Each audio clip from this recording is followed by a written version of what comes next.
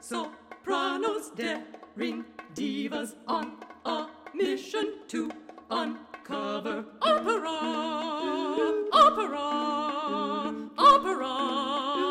divas. Hello friends, welcome back to Operation Opera. This time Alisa and I had a wonderful conversation with conductor and coach Stephen P. Brown. He and Alisa met through Facebook. She reached out to him and started a conversation, and then we got to have one. So enjoy. Great. So where do we start? I am so excited to have Stephen P. Brown, conductor, here with us on Operation Opera. He has some amazing ideas about how we as classical musicians can get our music more out into the community that will be helpful to us and to our communities, and just some great ideas for, I think sometimes as performers we get discouraged, and everything that you have to offer, Stephen, I feel like counteracts that, and we need more of that in our lives. So Here. Well, that's very complimentary indeed. Well, yeah, the problem is, of course, that, the way society has developed over the last couple of decades, live classical music particularly has just been pushed further and further into its own bubble, into its own sphere. That's one reason why classical music has become as distant as it has become from society, because no one finds it particularly, no one can connect with it anymore. And it's always been my dream, if you like, to bring live classical music back into everyday life where it used to be, because it's so important. It's such a fundamental part of being human. It's that communication thing. Ravi Zacharias calls it the language of the soul. Most of us know it's the language of emotion.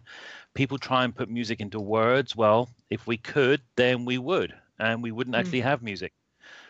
So it's time we actually figured out, okay, well, what we've got now doesn't work. How can we actually share live music with people and get them appreciating what it can do for us? Sorry, were you going to say something? Sorry, Alisa. I was, but I'll remember. You go ahead, Rachel. I had this thought as, I read over a little bit of just brief synopsis of some of your ideas, Stephen, and some things that you share with people as they're attempting to develop these kinds of relationships with others about classical music. And as I've been immersing myself in the language of German, I feel like it really is so similar to learning a language, right? It's no fun if all you're doing is studying grammar. It's no fun if all you're doing is learning the notes, right? You have to find something that speaks to you, and then right? Absolutely. I mean, every language has some sort of construct. So once you've figured out how the construct of language works, and although there's about 7,000 languages on the planet, there's only a handful of actual constructs. So once you've figured out what they are, then you can learn a language real easily, real quickly. Music is one of those independent constructs that has its own thing. So yes, you can learn the notes, you can learn the repertoire, you can learn the dynamics and all the little markers, all that kind of stuff, but that's not the meaning. What's the meaning behind it? And often when I ask classical musicians, what are you actually giving the audience? What is it you want them to get, take away from your performance with them? They have no idea. Right, because and one of the concepts you introduced me to, Stephen, that I really appreciated was this concept of chasing perfection. And I think that we do get caught up in that, and it takes us away from the ability to connect with other people, because we're so wrapped up in this sort of, this endless race of, we're chasing our tail almost. We're just going in a circle, trying to achieve something that's really not actually achievable. And so it's not worth focusing on. I mean, the focus should be on enjoying, which that was such a great reminder too. So Rachel, I think I told you, but Stephen and I had a call, it was just the two of us on the phone for about an hour and 15 minutes. And he was introducing me to these concepts, and also sort of coaching me and helping me to understand. He was asking me a lot of questions and sort of picking my brain. And that was one of the questions that he asked me, actually, where he said, well, what do you want to give the audience? And I started kind of talking, and he was like, okay, but keep going. Like it wasn't coming out very easily. Yeah. What's anything the that was very tangible. I mean, I talked about a lot of the concepts that we talk about with the Transparent Singer and on our podcast, which is like having that sense of connection, or what I try to achieve in my music is a sense of effortlessness that comes from trust and, of course, a lot of hard work, but that I'm trying to convey this sense of excellence that comes from my dedication to the art, and so that they can appreciate it. But it was all sort of these very intangible ideas, that are that sound kind of good, and they were very self-serving, and I don't mean that in any impolite way whatsoever, but because we've grown up, basically we spent decades in a practice room or performing for our peers or conductors or decision makers or professors. We've been performing for people who are there to critique us, and the real world isn't. When we take music out of our bubble and put it in the real world, then what is it that we're doing? And I liked what you were saying before, that we're trying to chase this perfection thing. It's like, I'm going to craft the perfect sentence. I'm going to take this language, whichever, if it's English, German, American, because English and American are different languages, believe me. Says the Brit. Yes. So if we take all these languages and we're trying to construct the perfect sentence, you'll never achieve it, because person A will think of it differently than person B will. And then you're on top of that, you're now trying to form the letters. Do you remember handwriting? Do you remember that? Do I remember it? Right. I remember in 4th grade being told that I would be using cursive all of my life. Well, ha. So you're also trying to form the most perfect letter shapes. And again, it's a perfection that will never be reached. And what we're doing in music is we're focusing on the shape of the letters, we're focusing on the construct of the sentences, and we've forgotten what the meaning is. What's the point of writing the sentence in the first place? Absolutely. Right. We can't see the forest for the trees kind of thing, right? Yeah, I had a teacher that asked me, what is it that you want? And I said, to make people cry. Yeah, fair enough. That's what I want to be able to do. Good job, Rachel. You answered it right the first time. Of course, it depends why and how, and Right, exactly. And are you really sure? This is supposed to be a comedy. I mean, are they laughing really hard? Because I was going to say, we want to cry for the right reasons, not because it's so bad. Not just be like, oh, get her off the stage. It's so painful. Yeah. Well, and so much of my experience has been, in fact, it was interesting as I spoke with Stephen, I realized that I had kind of gone into this realm of concertizing and creating my own opportunities to perform and share what I do. And in those cases, it was always sort of this blend of classical music and jazz and just sort of a variety of things, some more popular music in some cases, like if it was more of a holiday concert or whatever. I was just doing a bit of everything. There was some Messiah in there. There were, what are you doing New Year's Eve? There was, all kinds of different things all together. And, but I never gave myself credit for those concerts. It was like my mentality of chasing perfection meant that these things were just sort of this sidebar, and they didn't count toward anything in my career. They didn't count. I mean, I couldn't put them on my resume, right? I couldn't impress anybody with them. But in those experiences, that was when I truly connected with the audience. That was when I felt like I had true fans, like people who looked at me and loved me and saw the joy that I brought to that music and truly connected with it. Absolutely. When we get to those big venues, those big events, those big orchestra gigs, the big opera gigs, whatever, that's what we've put on a pedestal. We've put those up as the ultimate thing. And it's nice for us. It's nice for the performers, for everyone involved. A lot of audience do get a kick out of it, but there is no connection. It is entertainment. That's what that is. They turn up, they pay their $100 or whatever it is, and then they go home afterwards. You can't actually see who you're connecting with. It's just either a sea of faces or it's actually dark out there. You can't really connect. So the recital thing, that's where music lives. That's the communication thing that we were just talking about. It's the point where you can see the whites of people's eyes. And especially if you do it in a round or in a U shape so that people are all around you, then you're not going to be any more than 2, 3, 4 rows deep. So you can actually, you make the audience feel like they're part of something bigger than them. If you're still on a platform, even if it's a recital for 50 people, and you're standing on a platform, and you're looking out to a long hall, it's still them versus us. But doing it in the round really makes that connection. And as I say, that's when people can feel this thing that we're trying to call music, which you don't get in those big environments. And when you make those sorts of connections, they do want to come back. They want more. They feel like they're part of what it is that you're doing in making the world a better place. and they want to find out more about it and come to more of those events and bring someone with them. You're not going to get that when you're on a big stage. Yes, and that's what's interesting about that as well, I think, and this is something that Rachel and I talk about, and it's sort of a premise of the Transparent Singer, this thing that we started a couple of years ago, is that a lot of people want to go to the opera or to the symphony to say that they went, and it's sort of a status thing, right? And it's absolutely sort of grounds for snobbery in some ways. And I love this concept of take someone with you that you brought up. It's like, it's really about that grassroots connecting with the person next to you, which I feel like, at the opera, there isn't a lot of that connecting with the person next to you. It's sort of like, do I look better in my clothes than the person next to me? Kind of a relationship, right? Rather than, and I love this idea of, coming up with something salient about the music that you can connect with, and then sharing that with someone else. And then the two of you having the shared experience of recognizing that thing that's happening. And I think that so much of it is about that. It's about finding something specific instead of just sort of sitting through this hour and a half long concert of the symphony, where it's sort of like after a while, it's all just this homogeneous sea of strings and brass and percussion and everything. And it's sort of, there's nothing to really latch onto. It's just sort of blur. Right. If it's not intentional, if it's not deliberate, every performer needs to go out. Now, a lot of performers can go out and share something with their fellow performers. That's okay. It's better if there is someone in the audience, or if there's a superior being in the world, spiritual, that kind of thing. It doesn't matter. As long as you're performing for somebody and you want them to come away with, to actually have something worth paying for. Look, where do you spend your money? You spend your money on making your life better.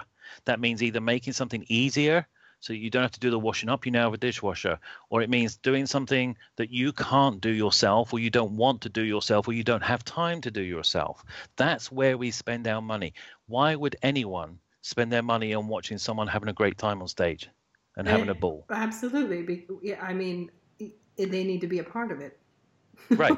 So you need to have that deliberate intent to actually go out and make sure that somebody in that audience comes away impacted positively somehow by what it is that you're sharing through this music.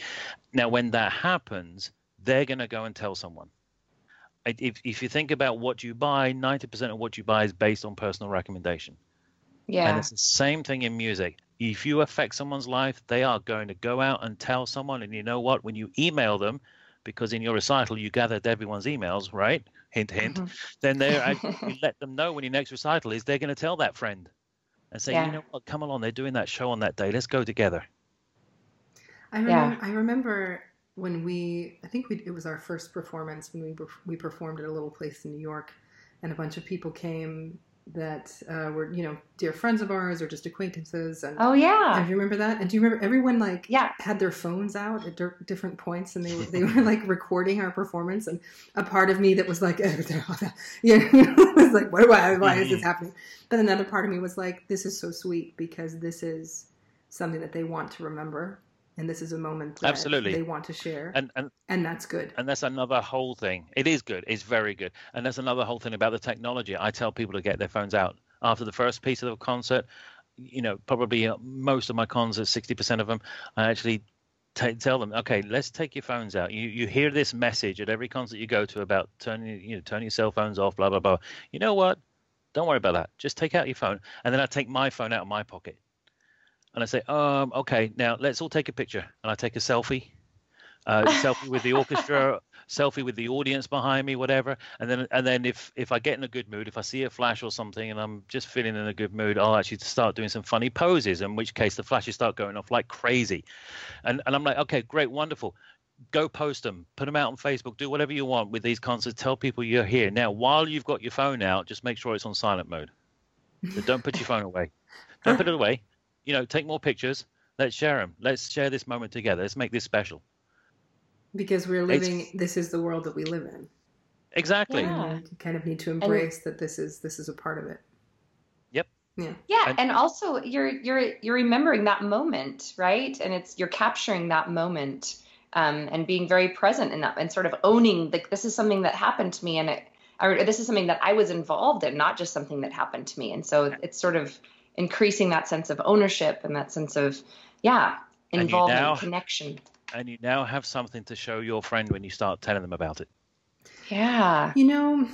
So I've been thinking about something that you mentioned, Stephen, earlier, or something also in your literature about, the familiarity factor, right? About, these pieces being something that obviously has withstood the test of time, and they keep resurfacing or keep being produced. And I remember a couple of years ago, we were in Paris, and I fell in love with a player piano. And I thought seriously about at the flea market in Paris. And I thought seriously about how I was going to get it home. And then I thought about where I was going to put it. And then I thought, oh, maybe I can't. But as I was looking at it, and I was looking at the various musical scrolls that were, a part of the package deal, I saw that there were so many classical pieces that were, just a part of what you would put on your player piano. These are things, especially Wagner and Strauss, and and I thought about that, and I'm like, wow, these are melodies that most people, I would say today, don't know, because it isn't in the zeitgeist the way that it was, because it was the thing that was written at the time. So what are your thoughts about that? Like how, Oh my goodness. Okay, well, a couple of things. So yesterday I was conducting a concert, and it was called Converted Classics. We had a concert band, and we took all classical music that had been converted so that a concert band can play it. Arrangements, in other words. And I thought this was standard rep. I'm thinking these are overtures that people have heard of. We played Rossini, we did Supe, just the regular standard stuff that you hear on Mickey Mouse and Bugs Bunny. They didn't even know that these pieces were associated with those cartoons. They hadn't heard them before. I said, you like that one? You remember that one? Silence. And I'm like, are you kidding me? This is it's an older audience anyway, because where the concert is, it's a place where people do like to retire to. It's hot and sunny down here. But the thing is that these people have not been exposed to it. Yep. And they don't remember it, which is very, very scary. Wow. On the other side of things, let's remember this. At one time, those pieces were brand new. They weren't familiars. They weren't old favorites. Yep. So when we talk about familiarity and we talk about presenting or sharing live music with people, yes, people want to hear something that they're familiar with. Now, as you build a relationship with your audience, you go back to the same venue and you kind of end up with the same audience each time at that one venue. Yes, include stuff that's from outside the classical music realm that they might be familiar with. You include repertoire that you want to do, but over time you repeat more of the repertoire you want to do and less of the other stuff, because now that becomes the familiar. You introduce a brand new piece that you're working with a composer on. You do it 2 or 3 or 4 times. That now becomes the familiar piece. And that's how you grow, that connection, and how, people, well, there's this piece by David Gluck. Who? Never heard of him. No, it's all right. Don't matter about it. Or a movie score or something. I came across Exodus recently. That was last weekend, actually. I was conducting a concert of Oscar-winning movie music. And Exodus was one of them. Absolutely fabulous. Ernest Gold. I've never heard of the guy. The movie was long before my time. I knew nothing about it. It's from the 30s, right? Is that? It was actually 1960. Oh, it's not that old. It was and it was based. The set was 1947. But yeah, it's an old movie score to me. I mean, I've just never come across it before, and I fell in love with this music so much. And yeah, I want to do it again, and that'll become familiar to me in my life because I've listened to it and I've found recordings and done my research and whatever else because I like it. And that's what will happen. Music that you introduce to people will become familiar if you make it familiar to them. And when you say you perform it like 3 or 4 times, like, are you saying that, you put on a concert every couple of months? Are you saying do the same piece at each concert? Well, yeah, in the coaching program, I've developed a system of booking gigs, finding venues and all that kind of stuff, and finding the audiences. And in that approach, you can go back to the same venues. And they're small venues because literally, when we're talking about a recital of 50, 60 to 100 people, let's get out of the concert hall. Go to literally a space, any space that can seat 50 people. So yeah, you're going to set up a little recital in venue A. You'll do it in other venues or whatever else, probably the same program because they're going to be different audiences. Right. But then when you come back to venue A, you're going to take probably a third of the program that you did there last time. If you go to any non-classical concert with a celebrity of some kind, be it a band, U2, Rolling Stones, whatever, Lady Gaga, can you imagine the uproar if they didn't play their greatest hits? Oh, of course. Right. So those are the ones that everyone wants to hear. So why are we different? Why do we actually put different things out there? How come we don't make that connection with our fans? I wonder if part of it is because, well, I think there's a few reasons, but I wonder if we really feel like these new pieces have that kind of staying power. I mean, if I really fell in love with a piece and thought it was absolutely beautiful, I might want to perform it several times, right? Right. Yeah, absolutely. Yeah. But not ad infinitum. We can get away, because we are classical musicians, we can get away with doing it 2 or 3 or 4 times. And then changing it up with something else that you've done a couple of times. So if you do piece A 5 times in the same venue over 5 or 6 months, same audience, then that's probably enough. But in the last couple of recitals, you've done this other piece a couple of times. That now replaces that familiar piece. So you can change it up over time. But I mean, if you ever came out with your own greatest hits CD, then good luck, because you're going to be performing some of those, singing some of those same songs for the rest of your life. Right. All right, so go ahead and do CDs, but don't do a greatest hits, because then you're stuck. Choose wisely. Interesting. Yeah. Something I've been thinking about since we spoke, Stephen, and with regard to this whole idea of, and I'm still very much a novice when it comes to developing a fan base. I mean, the times that it's happened for me, it's just been sort of a fluke. I'm not sure what the formula was at all. I couldn't repeat it. Or if I did, it would also just be an accident. Mm-hmm. But one of my favorite movies is Exit Through the Gift Shop, which is like a documentary, but not really a documentary. Yes. Have you seen this? I have never seen it. I can't wait to see it, because I know what the premise is, and I just love that someone's actually opened up to the public that this is all deliberate. This is all, we're actually putting it out there. You are being manipulated. Yes, but that's the thing yes. But that's the thing. I think that there's a way, though, because the thing is, okay, so I have to say, when I saw your ad, Stephen, it was on Facebook, right? And normally I scroll right past ads on Facebook, because I'm just like, I don't know what it's about, but they're going to want my money, and I don't, maybe they're going to try to scam me or whatever. But for some reason, I felt like yours was different. I love this. It is different. Yeah, it is different. And I knew, I still didn't know until we actually spoke on the phone. And I was like, okay, this guy is actually sincere.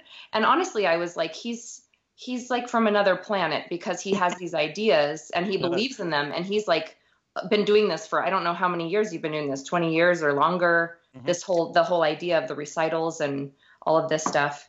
Yeah, but I just, well, I'm just from another country, not another planet, but that's but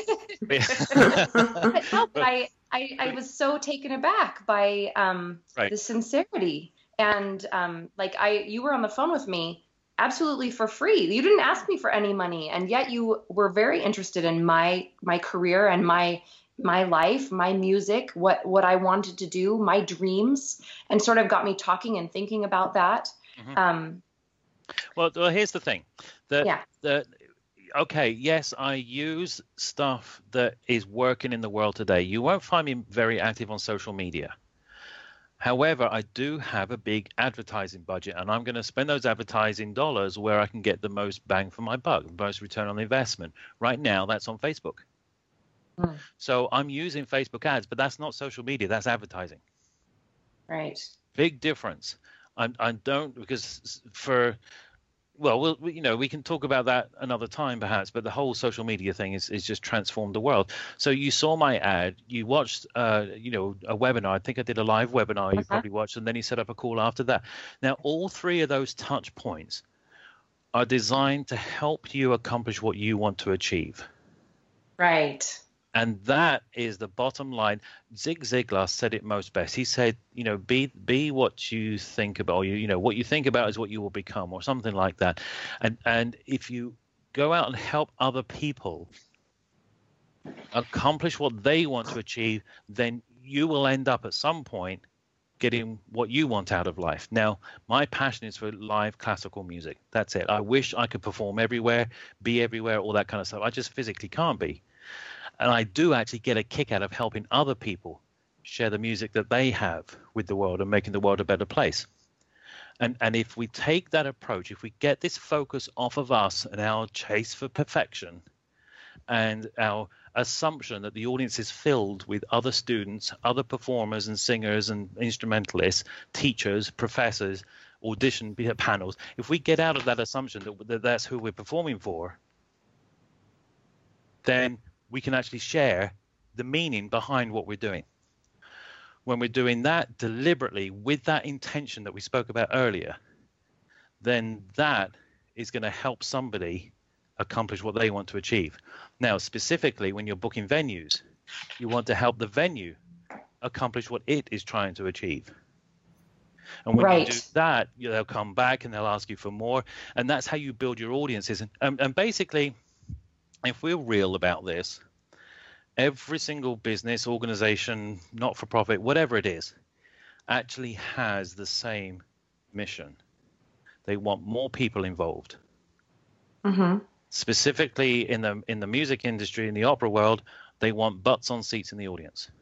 Yeah. Now, if you go around doing these little recitals where you're connecting with audiences, you're building those relationships, and you perform in a place that seats 50 people, but 60 people turn up, you've got people standing. The industry will see this. Whoa, wait a minute. Wherever Alisa and Rachel go, there are people standing. They got an audience. I need to book them because they'll bring an audience to my theater. Yeah, right. Because that's what they want to achieve. And so you are providing the thing that they want. Exactly. When you, Rachel? Yes. Yes. Yeah, No, I'm listening and I'm computing. I'm just thinking about all these things in my little head. I wanted to ask a little bit about when you talk about venues and booking venues, and you're saying, any space, preferably something that's not more than like 4 rows deep, a place where you can actually see the white and the eyeballs, all of these things. But for me, part of what I love as a performer is that separation. I love to feel people rather than see them. I don't know if that makes sense. Yeah, we kid ourselves. It's like musicians who say, I love teaching. How did you get into teaching? And most people do. Don't get me wrong. Most people do enjoy teaching. Some actually do love it. Well, you know Rachel then go be a teacher. Okay, fair enough. There are those who don't like it either. But most musicians, because they're not taught how to run their lives, how to actually use this thing that they've been studying for 15, 20 years, nobody actually guides them into what to do with it and how to earn money at it. So they end up doing whatever gigs turn up, including teaching. And because of the stereotypical image of a starving artist and the classical musician who's just running around from one place to another, who's doing this, that, and the other thing, including teaching, we kid ourselves. We actually are not being honest with ourselves. And we say that we enjoy teaching and we might like it, but it's not what we got into music for. It's not why we studied all those years. Yeah, if you're a performer, you're a performer. Exactly. But we tell ourselves that, teaching's fine. It's great. Yeah, no, it's not just to pay the bills. I do enjoy it. And when you see those kids' faces sparkle because they've learned something, yeah, okay, that and the rest. It is precious.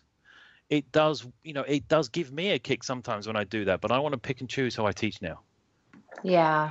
And the same thing with that audience connection. We hide behind this thing because when you're not facing that audience and you're not making that personal connection, there's no accountability.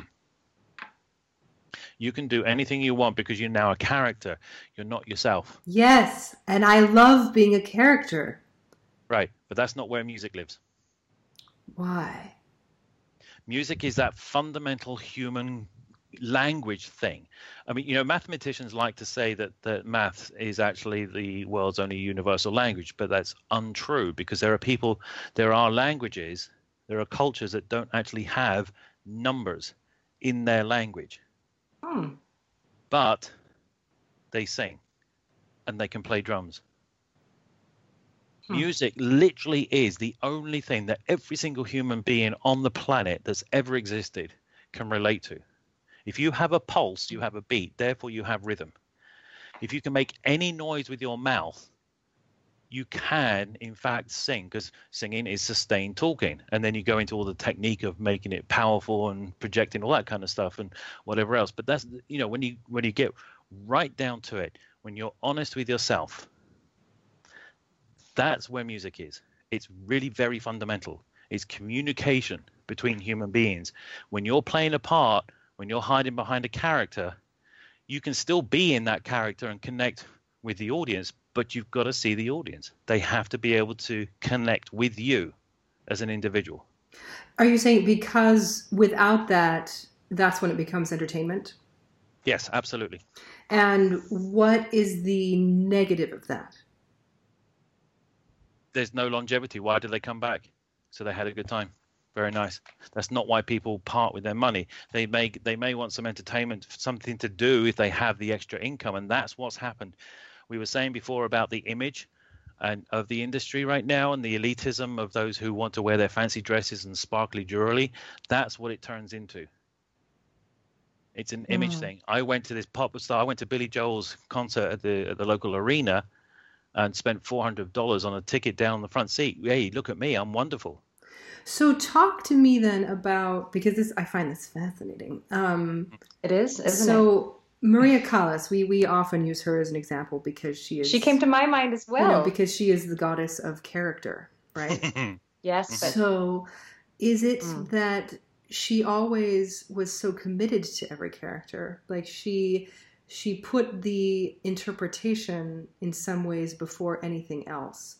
And in that sense, people did come and continue to come back because they felt connected to her as a person as well as performer. Okay, cool. Why? No. Talk to me. Because that's a completely different age.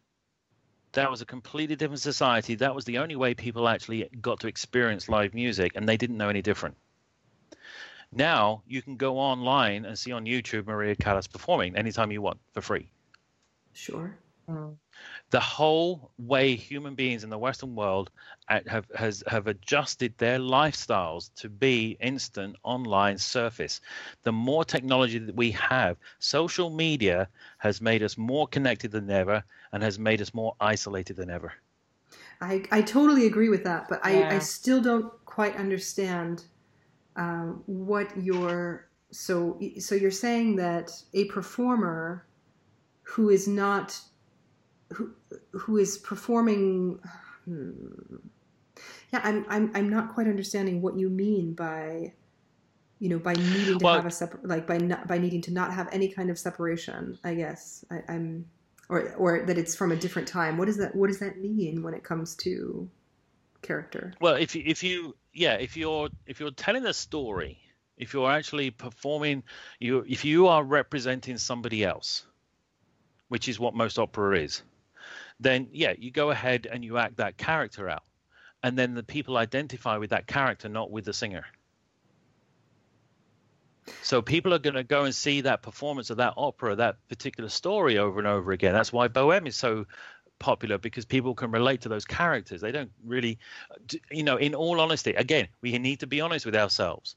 If we are honest, people don't care who's singing. They love Bohème. When they see Bohème on the program, they're going to go and attend, and they'll probably take someone with them because it resonated with them. Yes, sure. Okay, yes. That's not building a career for you as a singer. I see. Right, and I think this is actually kind of ties in with our discussion with Kathy Kelly last week about sort of putting on the straitjacket that is opera.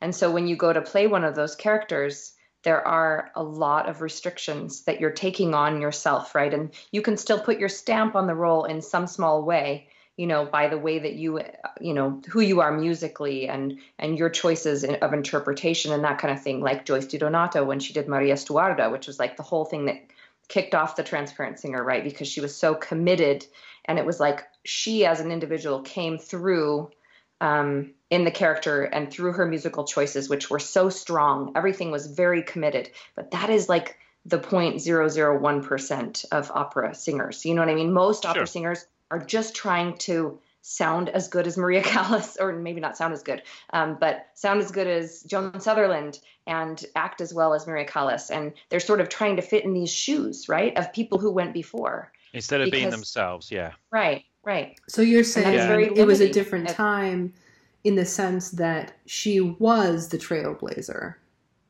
Well, not so much the trailblazer, but that's how people, I mean, let's talk about, for example, take the symphony.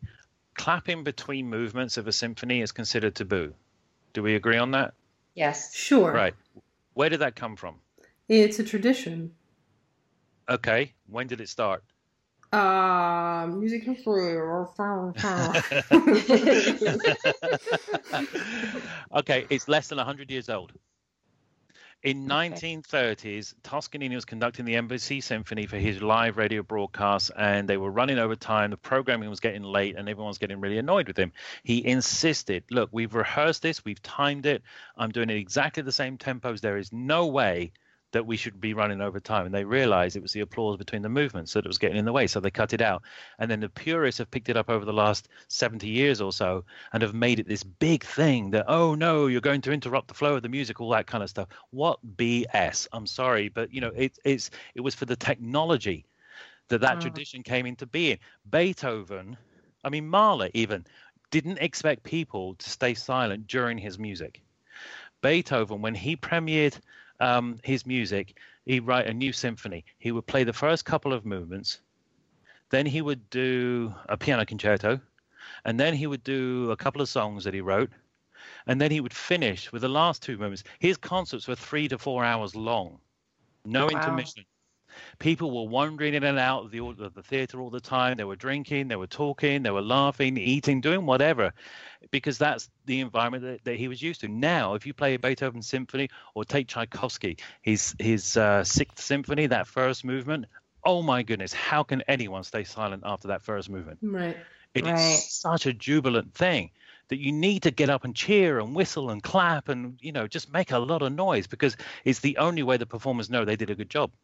And it's also the only way for it to really feel like it's a connected living thing, right? Exactly. Because if you decide I'm not going to clap after this, that is a deliberate departation, distancing. Like you are leaving truth behind. Absolutely. Yeah. Yes. No one's being honest with themselves. No one's being honest with the performers, and you're now creating something that is not music. This is an environment. So that's how society and chasing perfection. Exactly. Exactly. And the academics, particularly, and nothing against higher education or anything, but they've taken this thing and grown it into this bubble that just is so unrelated to the real world, and that not only is it a problem, but it's not real. Yeah. I was reading the other day something that showed it was a little diagram of a box. I think it may have actually been Toscanini's box at La Scala, and it showed this little picture of here's where he put his hat, here's where he had his little table. Like, you could bring all of your stuff to your box and you could decorate it however you wanted. It was like your space. It was like a little apartment away from your house. And I thought that was so interesting. Like, imagine going to the opera where it's not just like, you're allowed to be in there for a certain amount of time and then you have to leave. Like, there's something about the formality that creates such distance, right? The etiquette. Yeah, the etiquette that makes us, again, back to sort of learning a language, this musical language that is so glorious. If you tell someone, that's wrong, more than a couple of times, they're gonna be like, screw this, I don't want to learn about this. Nobody wants to be told that they're an idiot. That's exactly what's happened. And my retort has been, someone tells me that I'm doing something wrong, or I conducted a piece of music too fast or too slow, or not enough rubato, whatever. I say, oh, thank you very much for your feedback. And next time you get on the box and you wave this, you can do that. That's right. Next time you're in the arena, buddy. Next time you're the one that's right. Yeah. That Teddy Roosevelt quote. That's right. One of your favorites, Rachel. It is. It is. Oh, the critics. It's not the critic who counts. That's right. That's right. That's right. Everyone can be a critic. That's right. Yeah. It's not hard to say this is no good. I mean, especially in the, you talk about social media, as we briefly mentioned earlier. It's such a place where the shaming culture is just thriving. It's so easy. Again, you can hide. Anonymity, exactly. Yeah. You can become your own person. I mean, even if it's your real name, your real photo, whatever else, you can still hide behind that online persona. Absolutely. Yeah, and transparency and honesty are kind of important when it comes to creating an experience that is attainable and that is relatable. And leaves a legacy, is everlasting. Yeah.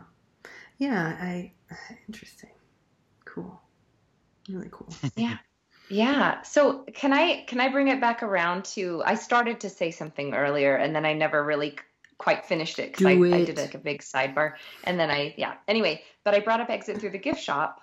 And so the interesting thing, I just find this movie so, it's just such a roast is what I would think. It's like, it's on people, right? Because, like, how do we know what's good?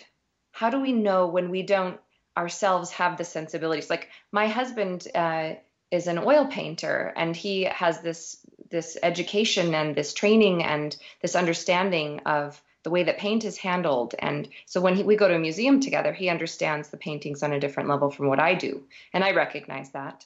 And on the other hand, I'm a musician and I've been trained for many years and I've been doing this for many, many years.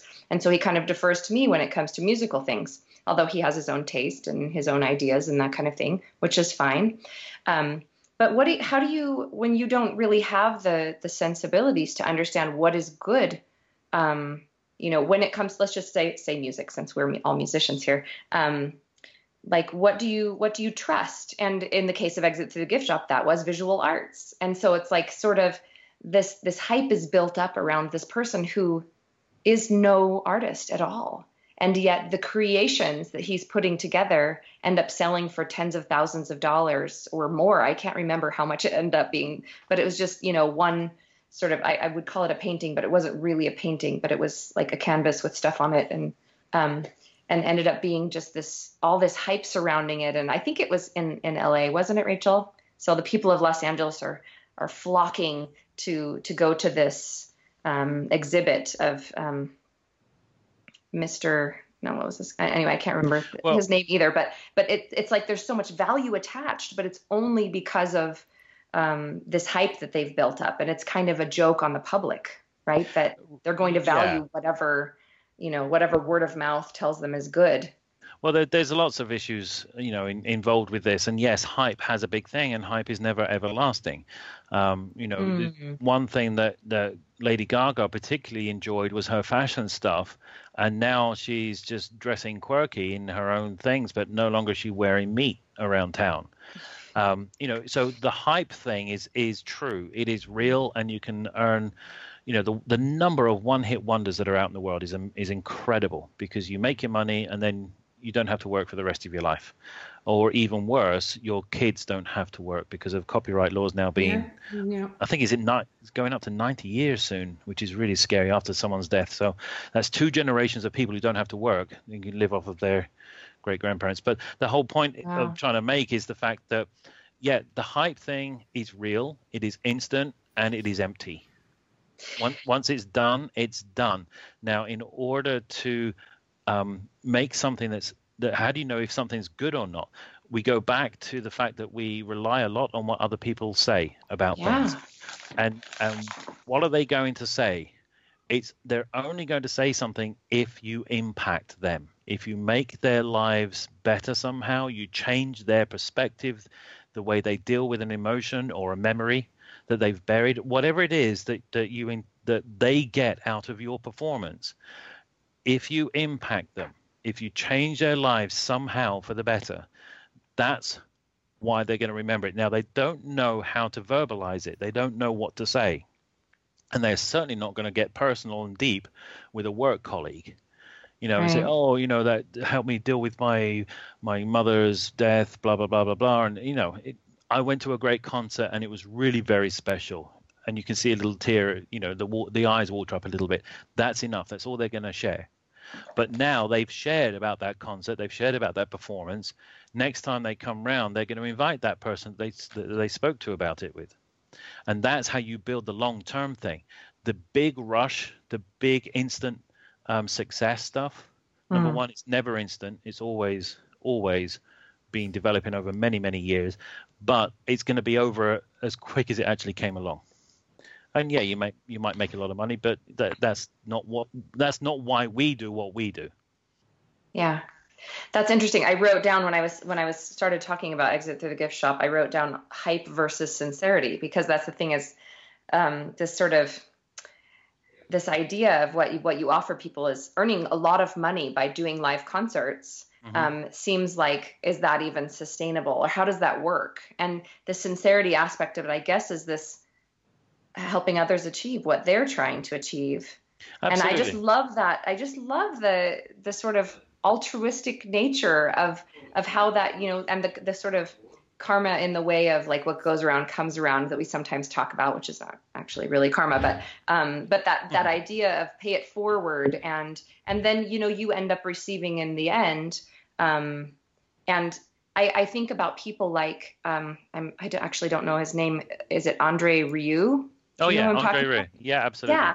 And, or even someone like Lawrence Welk, or, these people who are kind of the concert masters or the band leaders or the MCs or the people who maybe some kind of what you do sometimes too, Stephen, nowadays. Very much. Yeah. But people who are putting together, as a person chasing perfection, I've never really been able to appreciate, because I think, well, sure, these are talented people and they're making music, and it doesn't sound bad, but it's nothing, spectacular. It's not out of this world. And yet they have this following, the public loves that. And they're just, they have this following of probably millions of people, I would think. And of course, Lawrence Welk is on TV, and I don't know exactly what the story is with Andre Rieu. My great grandmother told me about Andre Rieu years ago. My great grandmother, when she was probably 98, was like, Rachel, do you know Andre Rieu? He's just wonderful. So yeah, there you go. There's an example. Yes, yeah. but so many people are connecting with that. Exactly. So many people are connecting music, and it's we tap into that, right? That's sincerity on some level, right? That's not hype, or is it hype? I don't know. The presentation stuff, well, kind of not actually, because the presentation is very contemporary, although Rieu particularly dresses up in older clothes. They're all designed modern, by modern people. But he struggled real hard in the late 80s, early 90s to actually get a foot into England, because they thought it was just too gimmicky. It was just too crass and too commercial. And then, Classic FM came along, which was a classic, or they were a pop station, but only played classical music. So they only played one movement of a symphony. They never played a whole symphony except once a week on a Friday night, I think it was. But that, and I've done that with my own radio station that I had previously. It was done upbeat. We had jingles. We had little snippets here and there.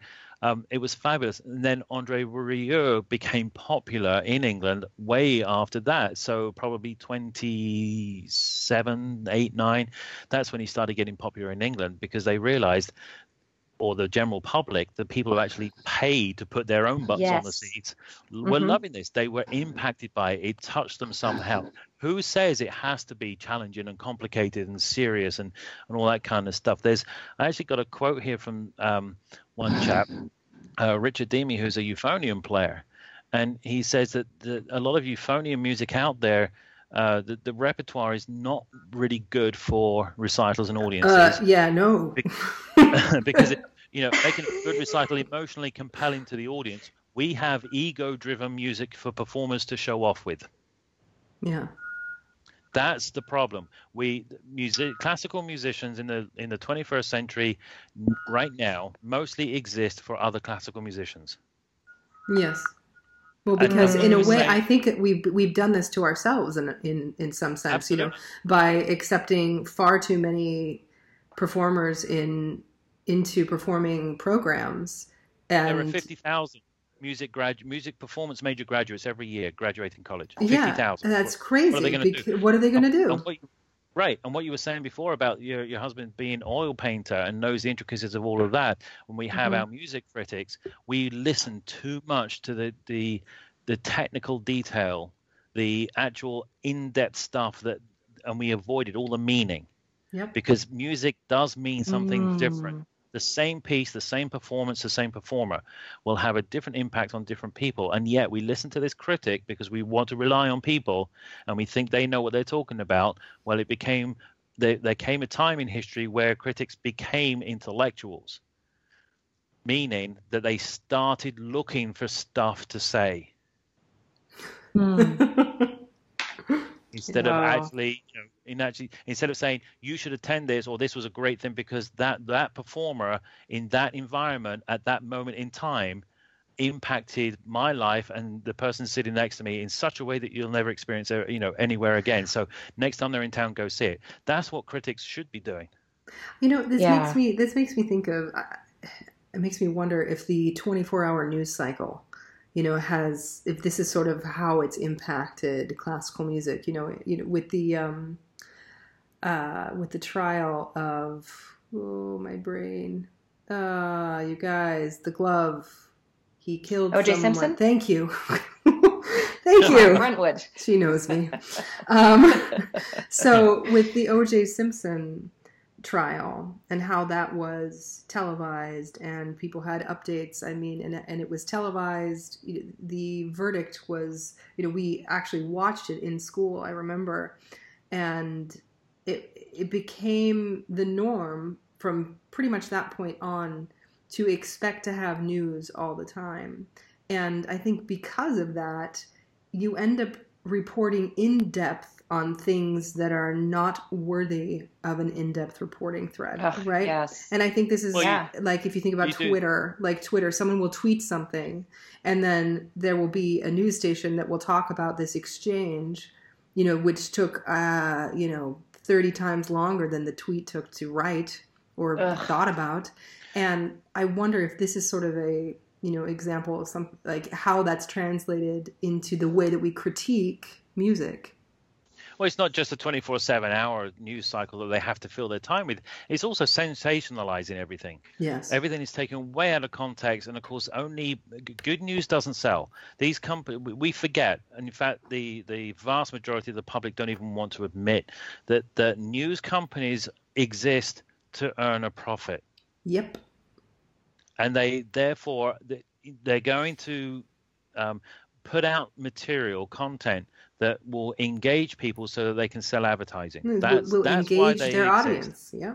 Yeah, it's to sell advertising. So how are they going to engage? Good news doesn't sell. Yeah. Bad news does. So nobody they're going to wants to hear about everything. The person that saved the cat in the tree. Nobody wants to hear about the good deeds of the, Yeah, but how does this fit in with helping other people achieve what they want to achieve? I feel like the news does not do that for people, and yet they're eating it up. Like, what are they getting out of it? I don't understand.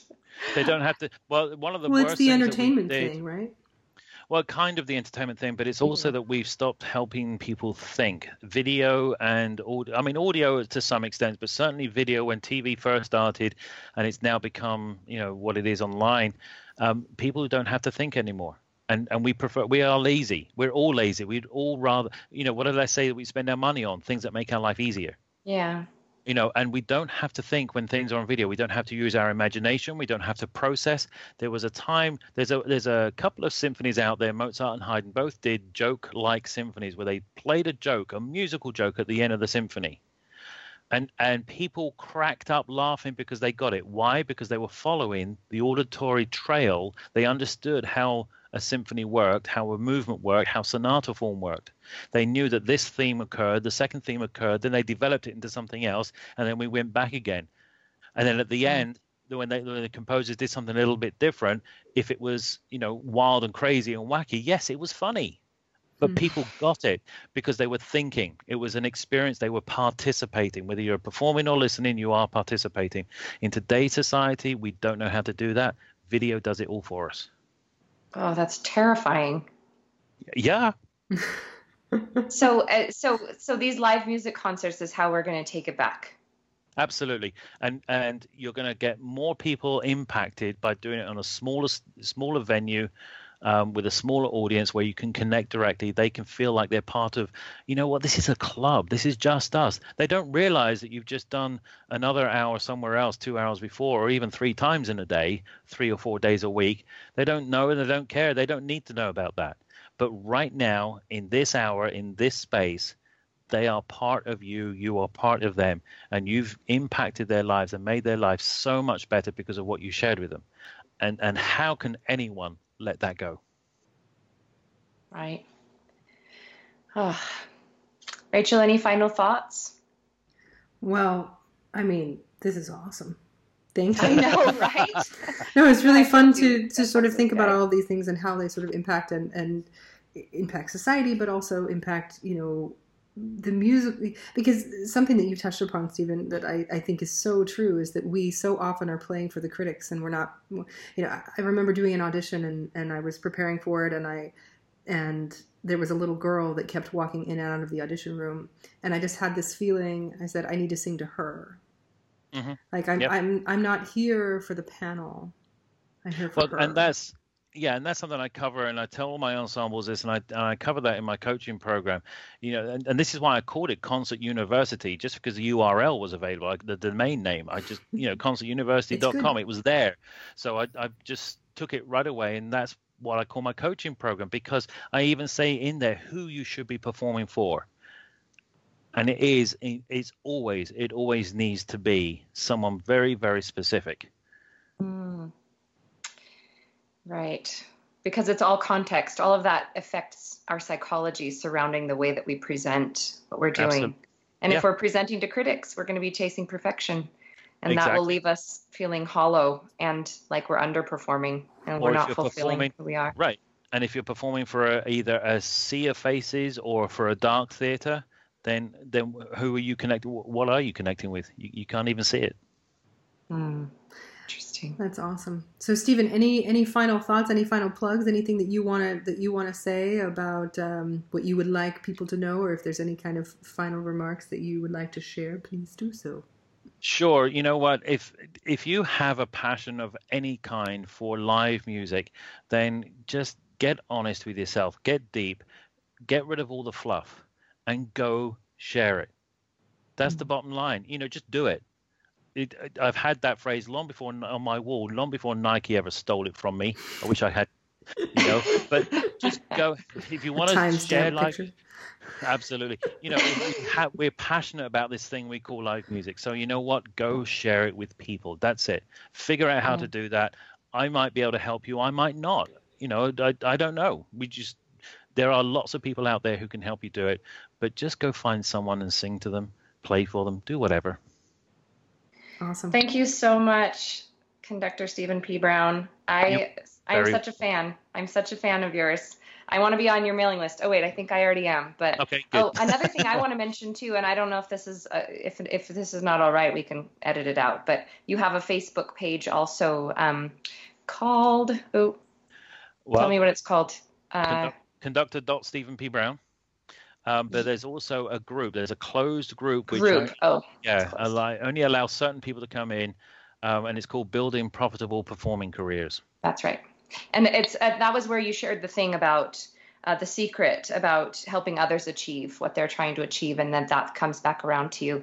There's secret. Room for everybody at the top. There's room for everybody. Oh yes. Yeah. Yep. Very true. All right. Well, thank you so much for being with us. This conversation was immensely helpful to me, and I'm sure it will be to our listeners as well. I hope so. And if you guys want to write, drop a line on my website, stephenpbrown.com, or go to Concert University, or go to those Facebook groups, whatever you want to do, we can continue the conversation. Let's do that.